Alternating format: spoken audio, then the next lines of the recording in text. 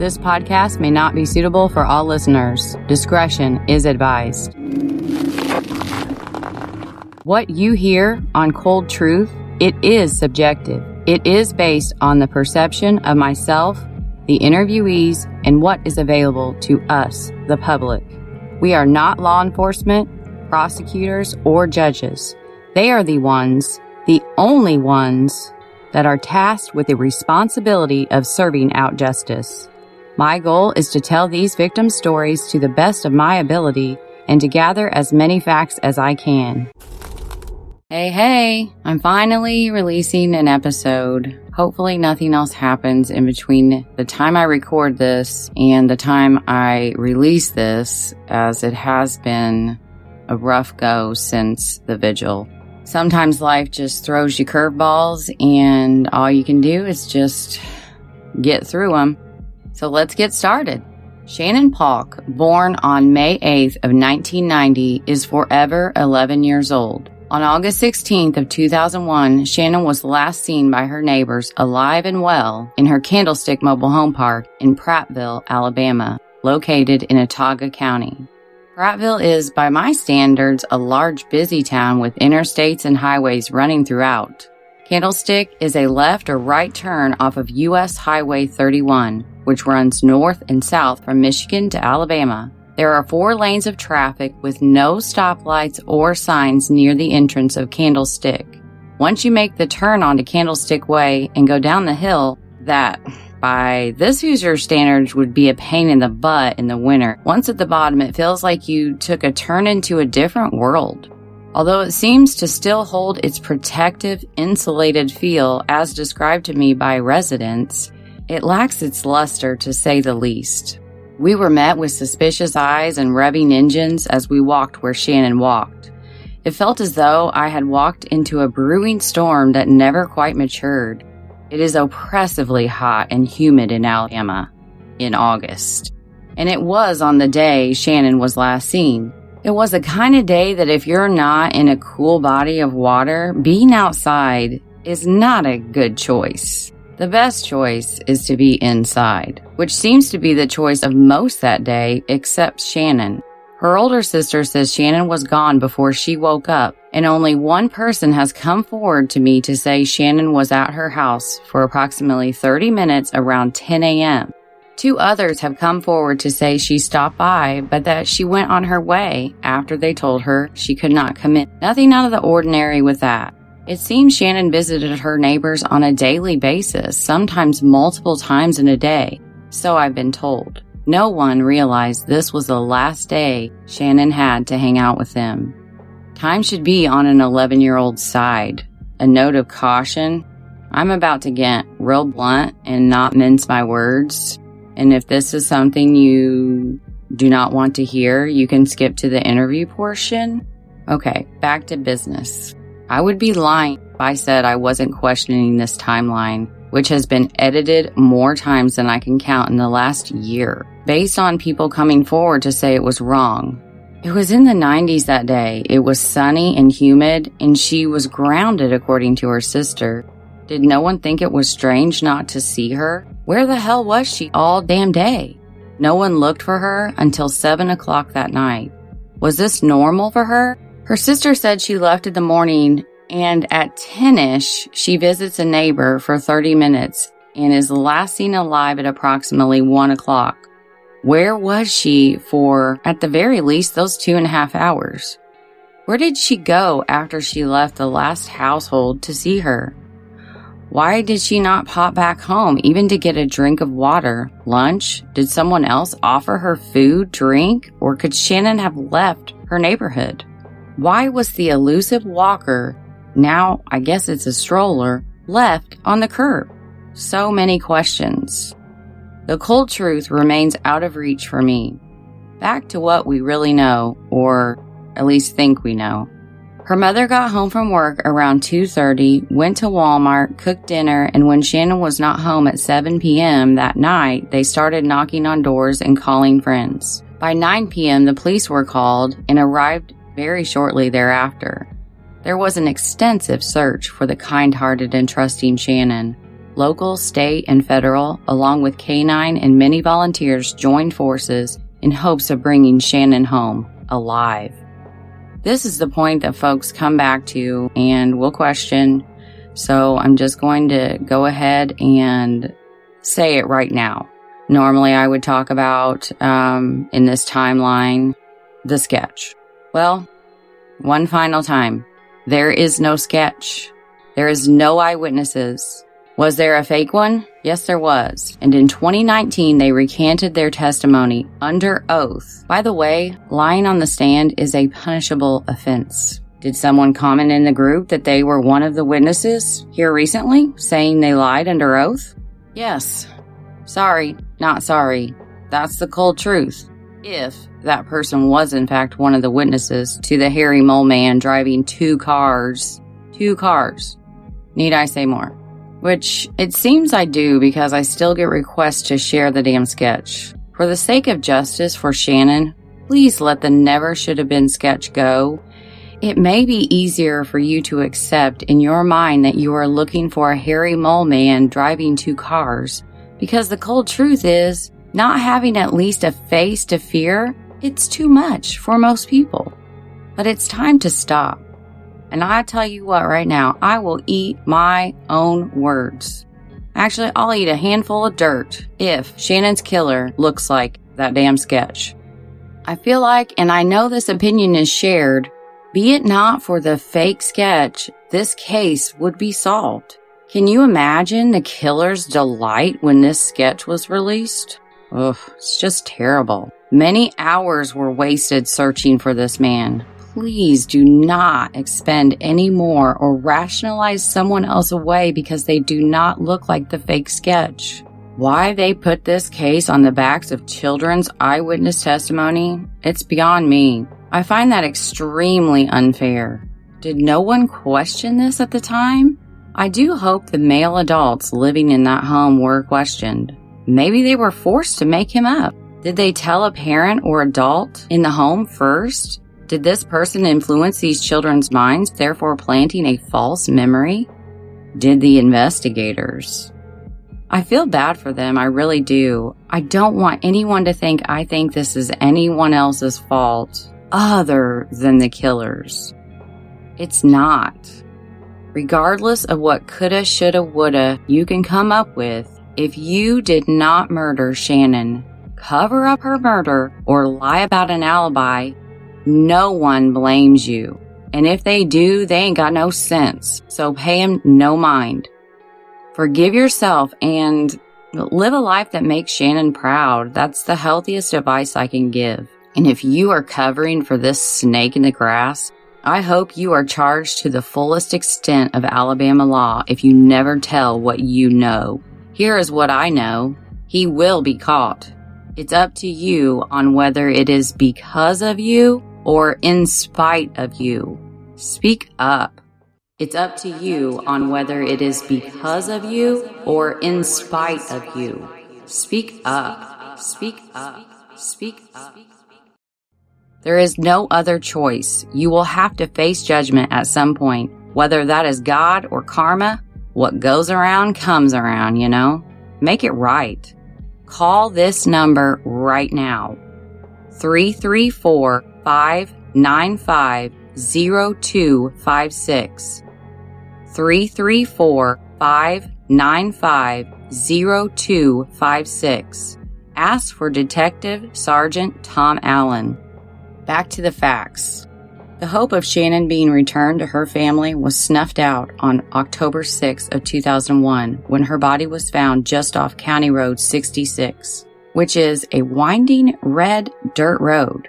This dirt road leads to fire lane roads inside of a hunting preserve. It is roughly a 16-minute drive from Candlestick.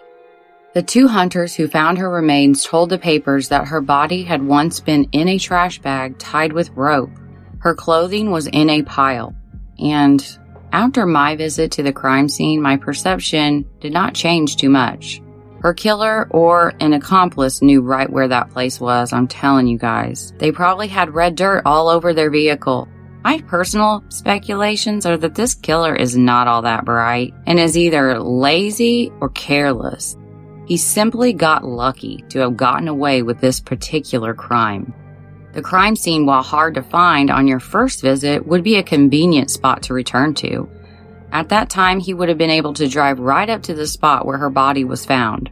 With Shannon's height and weight, it likely took a cradle carry or over-the-shoulder carry to dump her body from a car into the underbrush without the trash bag breaking, unless you doubled up. I did a little experiment on this with my daughter, albeit begrudgingly. She did oblige, and she is 5 foot and weighs about 100 pounds. And she is just a little bit bigger than Shannon was. Shannon was described as 4'9", I believe, and roughly around 89 to 92 pounds.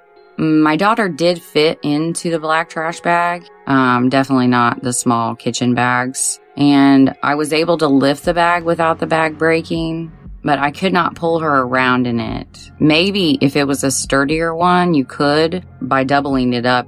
As I was doing this little experiment, I do have to say that, no, I'm not that big, I'm not that strong. That in mind, but I sure did struggle trying to lift that bag. At some point, the killer would have had to lift it, especially if you do this alone. You would be touching all over the outside of that bag. And I sure hope that that bag was tested thoroughly for skin cells or sweat, hair, any kind of DNA, because she was not a small child. She was tall and thin. So this took some work to get her into a trash bag, as awful as that is to talk about. By the way, other than my doggies not really liking this experiment, no one was hurt. Anyways, so here you have Shannon's body, her clothing that was not on her body. The paper was very specific about that, and it was consistent throughout all of the different papers from that time. The clothes were in a pile, and that her body was in the bag, and that the clothes were in a pile inside of the bag. The bag, or her body, or both, were tied with rope. That is a little unclear, and I have still yet to speak to either one of the hunters or anyone that knows them. All of those items were left all in one convenient bag, unburied. That's just not the brightest bulb in the box. Whether he is just stupid or was acting in haste, this does not seem organized or well planned to me in the least. I want you to take a moment and remember back to that time in your life in 2001, especially around August 16th of 2001. Was there a person's vehicle that was covered in red dirt when it typically was not? Or someone normally had a dirty car, but all of a sudden their vehicle was spotless inside and out?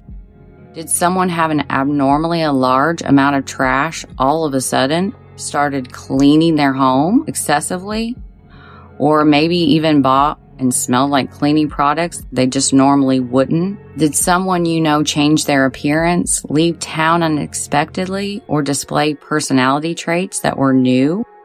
Did someone overly explain where they were on the 16th without provocation?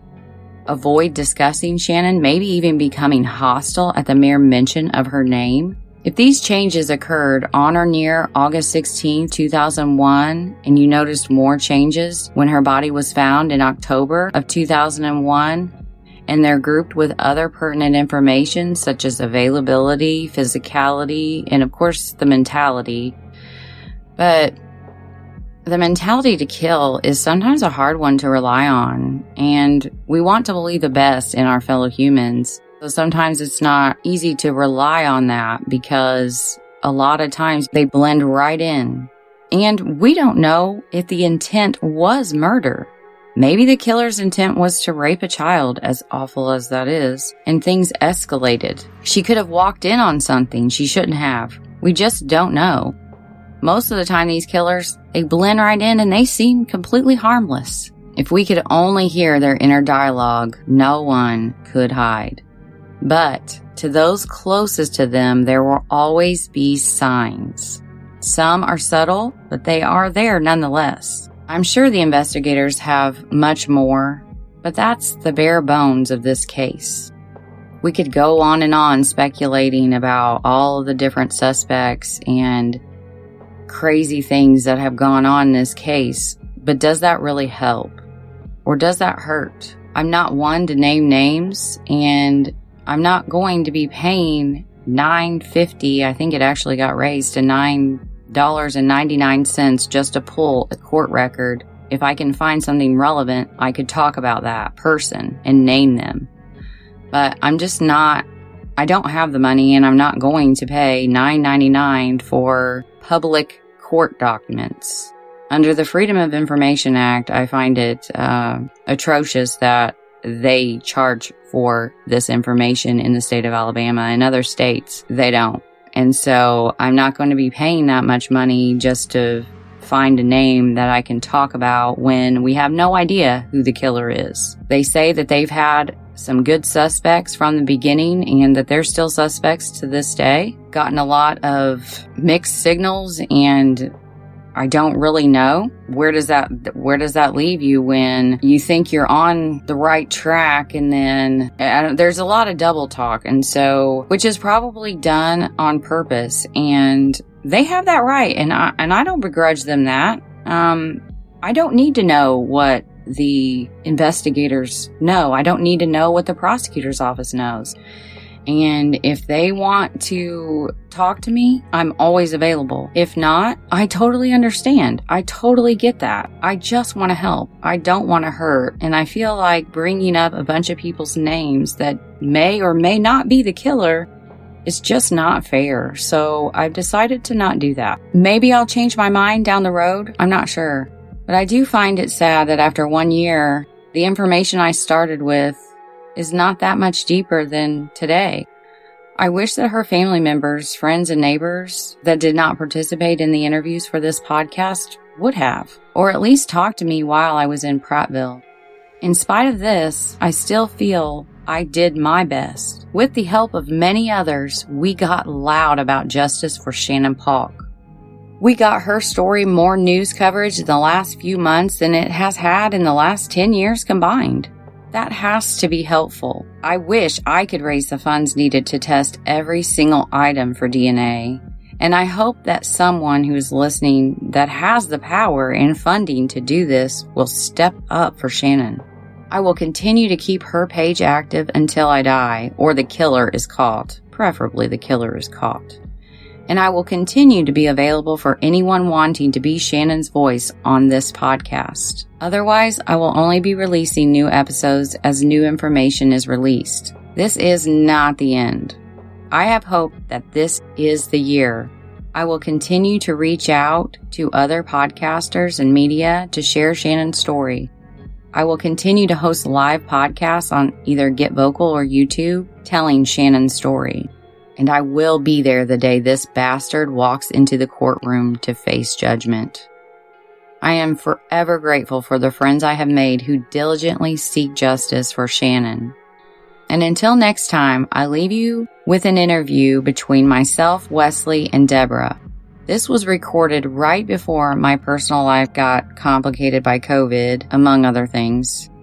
And I tell you what, I hate that momentum from the vigil was lost. It just eats at my heart. And I take responsibility for my part in that. My big part in that. And the vigil went off without a hitch, and I thought it went really well. I did too. I know we were worried about it ahead of time, or just in the hours before. We had all these, visions of nobody showing up or not being allowed to do it at the last minute, but the thing went great. I don't think it really could have gone much better. Right. We managed to get the two mayors in the same space without too much trouble, which was... Yeah, I kind of thought there might have been some tension there. Rick Hendricks, he runs a bunch of different radio stations out there in Alabama, right? He does. Yes, he does. He's a really awesome guy. I really like him. He brought his van. He helped me get an interview with Paul Horton for the morning show. He helped set up WSFA or It's SFA. SFA coming out and covering the vigil. I still haven't been able to find any of their live coverage from the event, but hopefully we will soon. I haven't seen it either, but maybe we can check on that and see when they're going to put it out. Well, let me just go ahead and play a little bit of my interview with Paul. It's the morning show on Mix 103.3. Thank you for listening today. I'm Paul Horton. Now, many of us here in the River region, we know the happenings back in August of 2001 regarding 11-year-old Shannon Paulk. And this August 16th, which would be the 19th anniversary, there will be a candlelight vigil at Pratt Park in Prattville. And we have Mel on the phone today to tell us a little bit more about it. Hey, good morning, Mel. How are you? Hey, how are you? We're doing great. Thank you for having time with us today and letting us know about what is happening August 16th in Prattville at Pratt Park. Now, Mel, for our listeners who may be new to the community here, can you tell us a little bit more about Shannon Paulk and what happened back in 2001? Yes, Shannon Paulk was an 11-year-old girl living in Candlestick Mobile Home Park, which is in Prattville, Alabama. Mm-hmm. And on August 16th, during the middle of the day, she was kidnapped. And she was not seen again alive after around about 12 in the afternoon, according to the papers. And her body was found on October 6th of 2001. She had been brutally murdered. And so it's been 19 years, and my hopes is that through the podcast and the vigil, we raise awareness and help get some resolution for this family who've been waiting 19 years. And the media always, they'll come out on the 20th year anniversary. So my goal was solved by the 20 year. I don't want to wait. Right. 19 years is 19 years too long.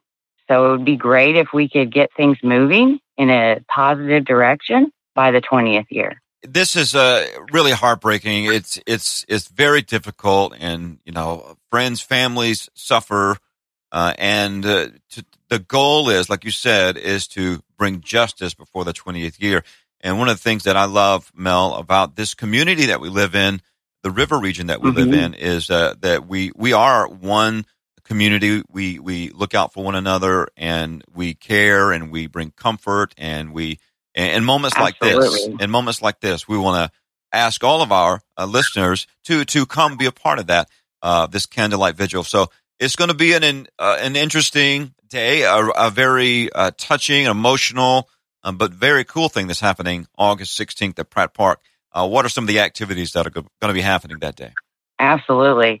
We are going to, it'll start at 6:00 near the amphitheater in the lawn. So please bring a blanket. Yeah. And definitely wear a mask. The governor's extended the mask mandate, so we ask that you wear one. But if you forget, don't worry. We're going to have some available. Okay, good. We'll start off with listening to some bands. We have Hank Williams IV and his band that are going to be performing. Very good. Roger Lyles, who wrote the song for Shannon that aired in Alabama, and it's on the podcast. You can hear it on there as well. And a couple more singers. Wesley Dennis. He's amazing. He sounds like Randy Travis. So we've got a good lineup of some music, and then we will go into the candlelight part and some speaking. We're going to open it up for people if they want to say anything. I'm hoping to get maybe a mayor or an investigator on the case to speak as well. Yeah. And then we are going to end the vigil by sending off 19 lanterns. Wow. The family will be doing that, just in remembrance. And then, of course, her tree is right there. It was planted right after her murder. Yeah. And it was just a tiny tree. It was small, as small as the shovel used to plant it. And now it towers over the park.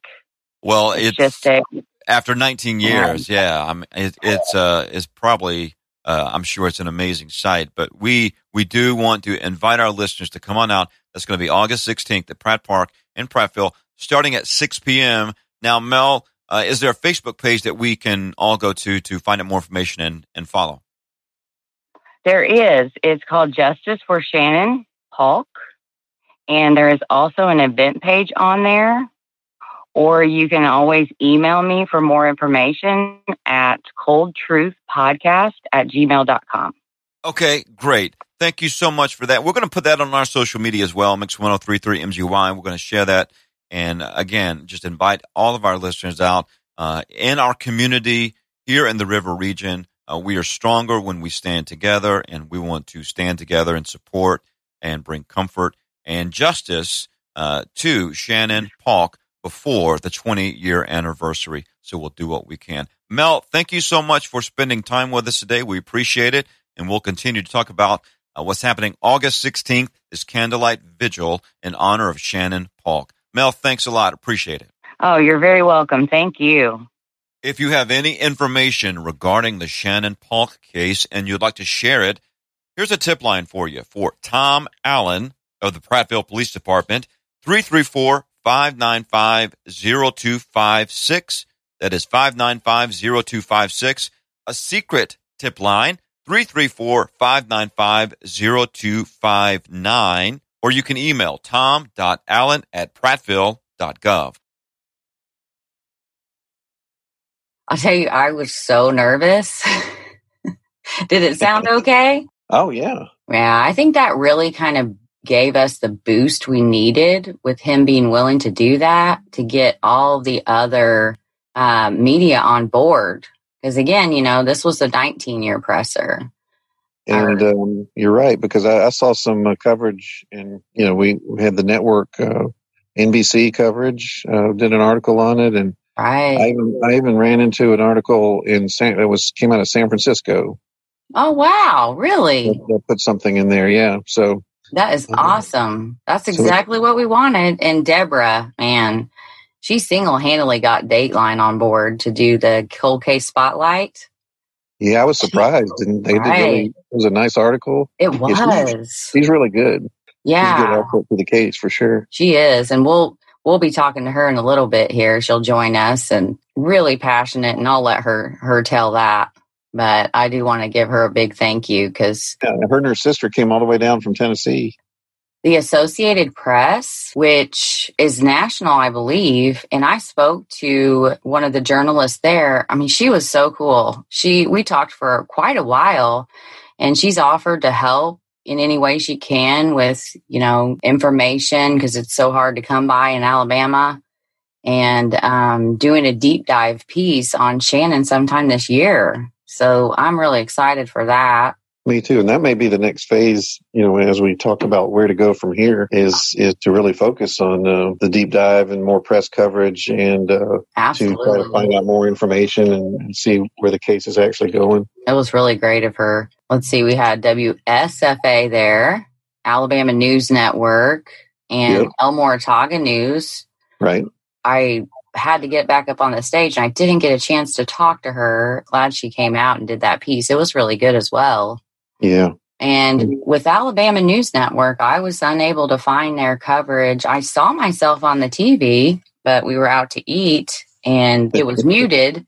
So I know it aired somewhere. I just can't find it. It's really frustrating. It could be one of those clips when they play a story or play a clip, and then that's it, if they don't play it again. But you would think they'd have it out on their website, or at least have some sort of a link. I emailed the producer, so I still haven't heard back, and I was getting impatient. So I reached out to my new friend, Rick Hendricks, and he was going to see what he could do to, maybe they'd answer him. I'm assuming they will. He might have a little more clout. Right. So hopefully he's able to get a link to, at least I can have it and see it myself. Yeah, see how it went. Yeah. I kind of got like a little conspiracy on that. Like, wonder why they didn't publish those. Maybe it was something I said, because I know I had kind of called out the FBI. It's possible, but that's kind of what we need to do more of, probably moving forward, is to kind of keep the pressure up, Absolutely. That's what this is all about right now. I mean, that's how I feel with where we go from here to have this solved by the 20th year anniversary, is keeping the pressure on, because a lot of it is unfortunately just the politics of it. You've said before, we can't solve it at our level. And we can talk about it and we can help and assist and highlight things, but the actual law enforcement's the only one that can do that. And so exactly. And you know what? Like, I watch and listen. I watch a lot of YouTube true crime, and I listen to more podcasts, and I know you do too. Yeah. And having their support and them thanking me and working alongside of me, that just shows the passion that they all have for this case. And I'm just humbled by that. Absolutely. Speaking of which, all the different government officials and law enforcement agencies that came out and spoke, the two mayors, wow. And the DA, assistant DA. Right. We had... I was really happy to see them. I know, me too. And former Mayor Jim Beard, or is it Byard? Byard. His speech was so moving. What a passionate man, still having that ribbon from 19 years ago. He actually had to, he was going to speak when he came up twice to speak. And the first time he cut it short, and he said it was because he was getting too emotional. So he stepped away. Then he came back and he wanted to make sure that he got another chance at it because he wanted to say everything that he said, which you can tell it's real personal for him.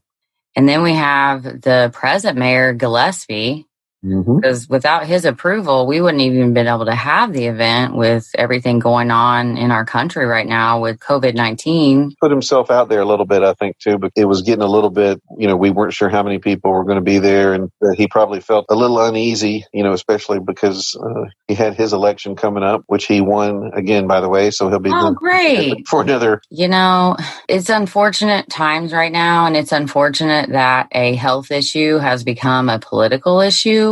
So I'm just appreciative that he spoke and let us have that, and that he did stick his neck out for us, because I know that was probably scary, and we do want to make sure we're safe. I felt like everybody did social distance. I was pleasantly surprised because I was kind of picturing that we might have a little bit of a problem, with that part of it.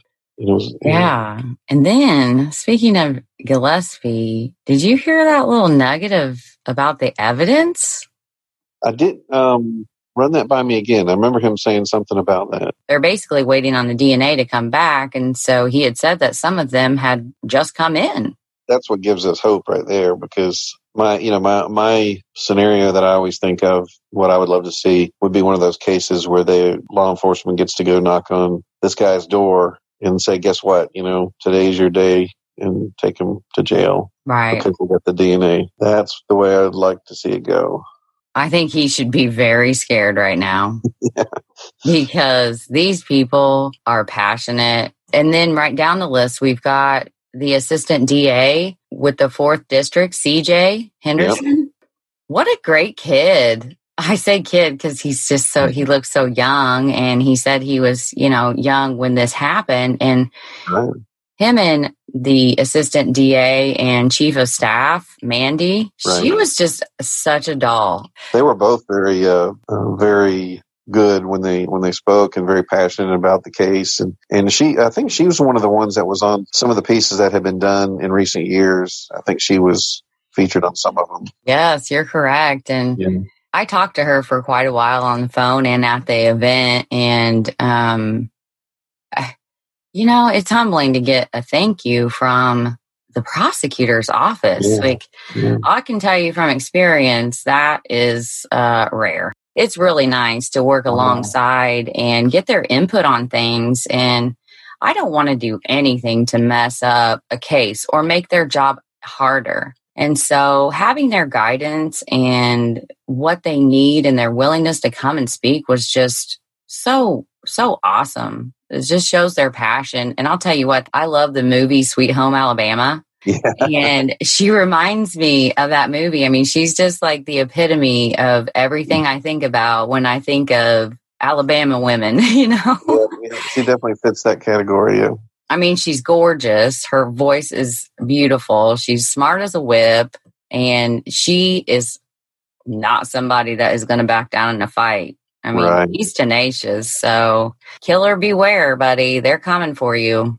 And I think that they are grateful for the kind of coverage that you do and that this kind of thing brings, because they want people to they still need people to come forward, probably, they're going to need people to help them. And I think they're appreciative that, when we talk about it and we get people, together, after all these years, that they can, maybe they'll have somebody to help their case, with some testimony, something like that. Someone that may not have come forward yet. But to hear them talk about DNA is great. Now, they can't really say, they can imply things, but they can't really tell us, I don't think. And in some cases, I think they want to keep that secret so that the suspect is in the dark as well. So he doesn't make plans or to try to find a way to get out of it. Exactly. Yeah. But again, it's 19 years. So I think that their willingness to say as much as they have is, just the eagerness to have resolution,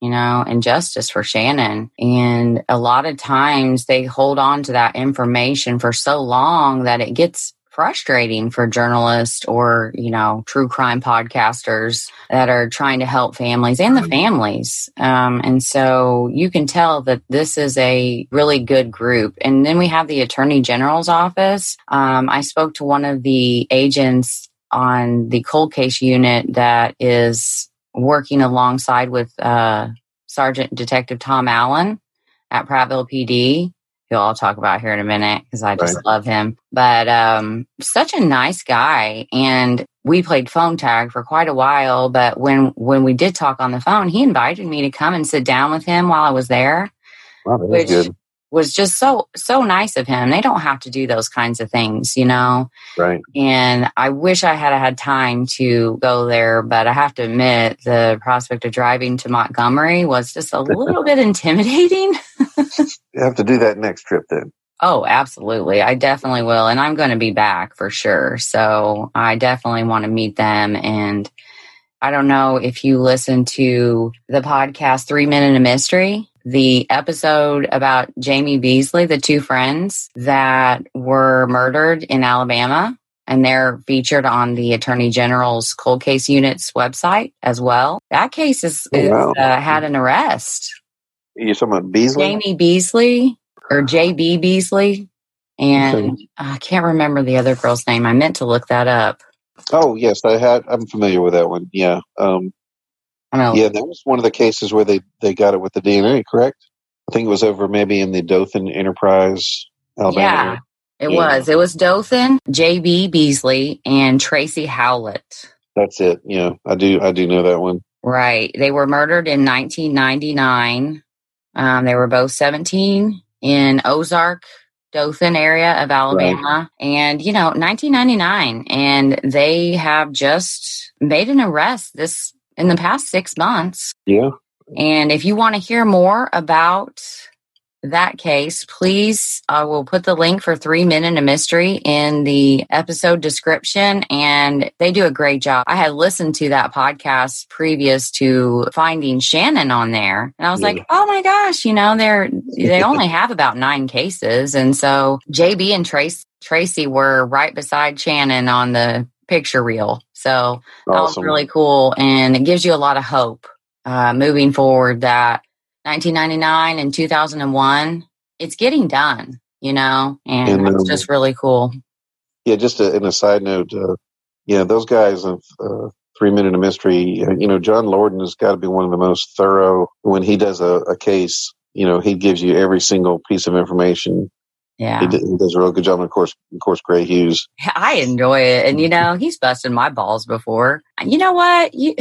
Oh, well, I probably was annoying, I so appreciate his channel and what the 3 of them with Mike Morford have done. I think John Lorden, he's probably got a little bit of OCD like I do. And the way the 3 of them work together, I'd love to sit down with them one day and get their input on Shannon's case. I think that they would, and I'd love to be able to use Gray Hughes's talent to set up the crime scene. Because, we've got possibly 3 different locations with one being unknown. But, there's a lot that would be so helpful for people to see it on, a map. And I just don't have the talent he does. Yeah. I mean, we could always try that, but he's got the setup so good for it. And maybe one day we'll convince him to do a little little segment on it or something. I hope so. Yeah, not to get too far off the trail, but I was thinking again about the solving the cases, years after with the DNA, and that I just hope they're doing that in this case. There was a case down in Pensacola, Florida, where the family, the murdered woman's son, didn't even know. It had been since I think the case had happened in 1987, and so it was just last year. Everybody thought it was just a cold case because the law enforcement was keeping it under wraps. And one day they got to call the son and say they made an arrest, and they did it with the DNA, with the Parabon family DNA. And I'm hopeful that's what's going on in Shannon's case is we might see that just out of the blue one day, which would be amazing. And I really do. I think it's groundbreaking, and it is just changing the way that forensic science works, and in such a good way, too. And now to see it go through and be accepted in a court of law and hold up against appeals and things like that, that's just really cool. It's so awesome when you think about the technology wasn't there years before, but now they're able to go back and get these guys now. They thought they had gotten away with it. So it's very satisfying. There's a lot of physical evidence for forensic testing in Shannon's case. Right. The trash bag, the clothing, the rope. There's a lot there, and they submitted a ton of swabs, and hopefully one of those is going to be the right area, and it's going to... Right. And we know they've tested some other locations for some things, and they might be able to match some of that up as well. And that's the thing is, they can use logic and their best guess of where a deposit of DNA may be, but you can't just turn in a whole trash bag. It doesn't work like that. You have to swab areas of contact that you think the killer came into contact with that sample. Right. I've just started listening to a new podcast called The Fifth Floor. Okay. Oh my gosh. You'll have to check it out. You'll love it.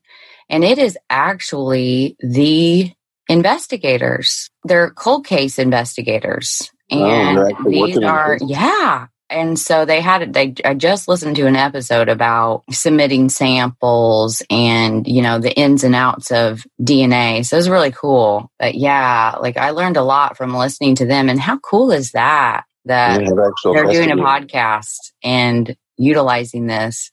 Speaking of which, they listen. Detective Sergeant Tom Allen, he's listening to the podcast, and that's pretty awesome. Some of the media, and I think it was Mandy from the DA. That's just makes me oh my gosh, it's definitely not good enough. What did I say?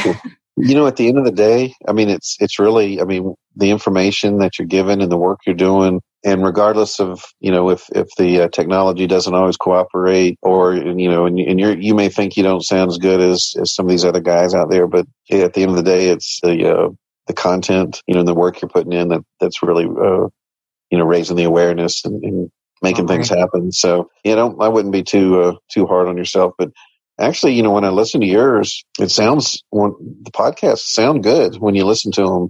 You go in, on Spreaker or sometimes on Spotify, I'll pull it up and I've heard some, and I'm sure you have too, some pretty bad ones, that don't sound good at all, from others out there. But yours is not in that category, so I wouldn't worry too much about that. Well, good. I wish I was a little bit less OCD when it comes to the editing, because that's what creates the time lag, and that's important. You got to get the information out there. And I wish I kind of hadn't taken that class to know how to do all of it, because I let that slow me down so much, and just nitpicking everything and trying to make it sound like I've been doing this for 10 years. I'm not Michael Boudet or Jack Luna. I just need to stay in my lane and do the best I can, and not be so hard on myself. You're totally right. I really am. Everything will take care of itself. You're right. It's about, just creating a buzz. And I really think we can check that box. And that the DA, Brandel Houston, took time to, he couldn't be there, but he wrote out a speech for CJ to read. Yeah. Again, and then to my favorite, we got to talk about Tom.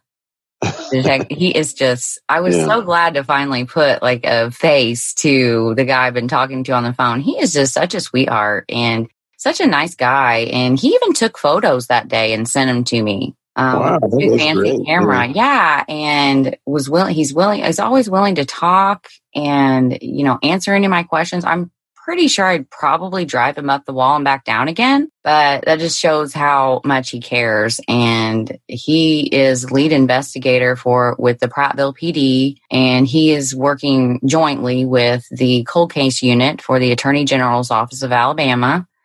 And I have faith that they're going to get it done. And I hope that the FBI can we've got a movement happening right now. We as a country need to start reevaluating our moral compass.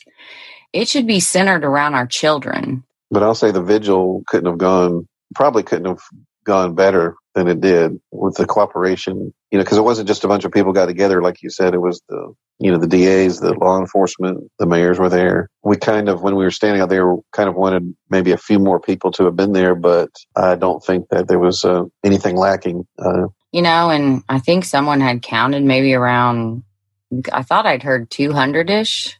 I was thinking of it could have been about that. Which for a vigil, that's a lot. When I first planned this, I was thinking we'd be lucky to get 40 people there, and then when COVID came along, it was like, oh gosh, like we'll probably just be me and the family and you. I can see a case, that just happened, like, having tons of people come out when somebody is either currently missing or has just happened in 19 years. That was a great turnout. And those, I think it was your idea, wasn't it? The lanterns, that was awesome. I hosted a vigil for a friend of ours that passed away way too young, and they're beautiful. And so they seemed very pleased. She messaged me on my way home of just like, I absolutely loved those lanterns and with the music in the background. Oh, right. That was perfect. Yeah. Part 2 of this episode will be released tomorrow night. And again, thank you for listening to Cold Truth. Y'all have a good one.